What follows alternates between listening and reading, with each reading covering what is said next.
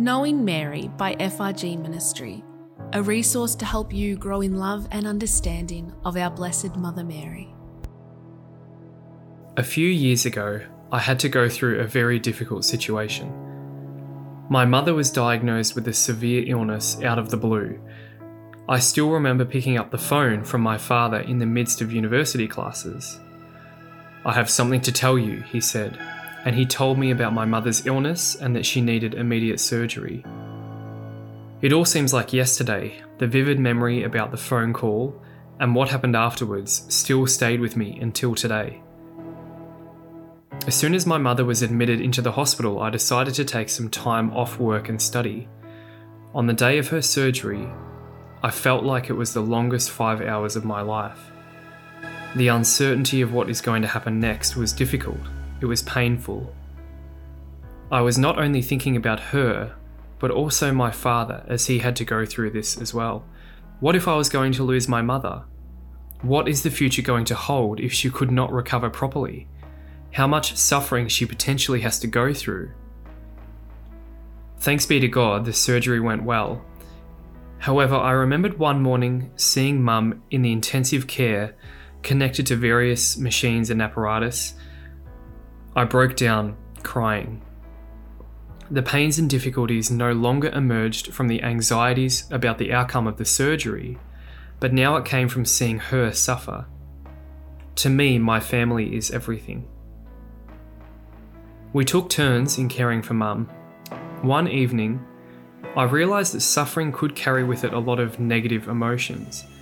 Pain, misery, torment, you name it. I was also feeling like I was reduced to almost nothing. My personal achievements and things that I had gained now did not feel like they matter anymore. I was reduced to almost nothing. I'm grateful to God that Mum eventually recovered. Now in hindsight, looking back and reflecting on what happened, I realised that God was with me all the way. He never left me. He put me in that situation, so then I could rely on Him more to know His love and His mercy for me. Jesus Himself suffered and died so that we might live. His suffering was not in vain, but it is a redemptive one. Jesus went through everything: pain, misery, torment, you name it. But He did not quit. He is faithful. He fulfilled the mission of the Father until on the cross He breathed His last, as it says in Mark chapter 15 verse 37. He could have gone straight into the glory of the resurrection, but He chose to go through the ordeal of the crucifixion for you and me. When I accompany my mother in the hospital during her recovery, I used to find consolation in praying the rosary. Looking back now, those long hours in the waiting room and in the hospital wards were filled with a lot of Hail Marys. I did not look at it that way then, but in hindsight, even in the deepest sorrow, Jesus was always with me, and so is His mother. In the most difficult situation, I recommend praying the rosary. Stay with Mary at the foot of the cross. She went through a tremendous amount of suffering, but she was faithful to her Son. Stay with Mary. In difficult times, she will console us at the foot of the cross, and she will keep us close to Jesus. God, our loving Father, loves us and wills only the best for us. However, as Romans chapter 11 verse 34 says, "Who has known the mind of the Lord, or who has been His counselor?"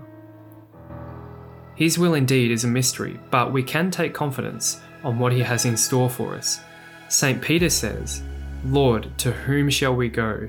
You have the words of eternal life." That's in John chapter 6 verse 68.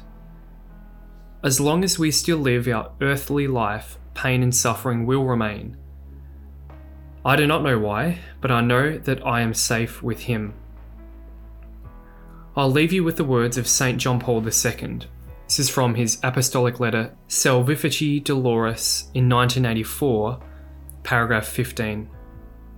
Even though the victory over sin and death, achieved by Christ in His cross and resurrection, does not abolish temporal suffering from human life, nor free from suffering the whole historical dimension of human existence, it nevertheless throws a new light upon this dimension and upon every suffering, the light of salvation.